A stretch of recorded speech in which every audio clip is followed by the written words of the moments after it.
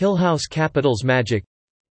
A Story of Reborn of King of Shoes After Privatization. This perspective was shared from the Edge Forum editors team at T-Renaissance Inc. www.t-renaissance.com, upon a recent TRL Insights published. Reborn of King of Shoes After Privatization from HK Stock Exchange Part 1. The privatization of Bell led by Hillhouse Capital, CTH and the younger management team back to 2017 has been a milestone for Hillhouse's development in its history.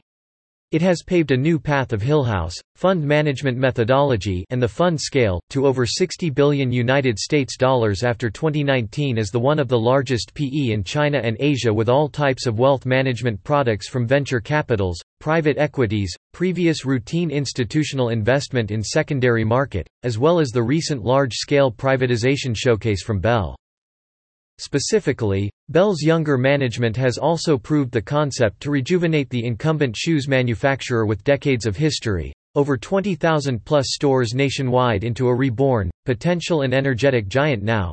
Hillhouse has successfully injected of digital's power of empowering the privatized operations and make it work.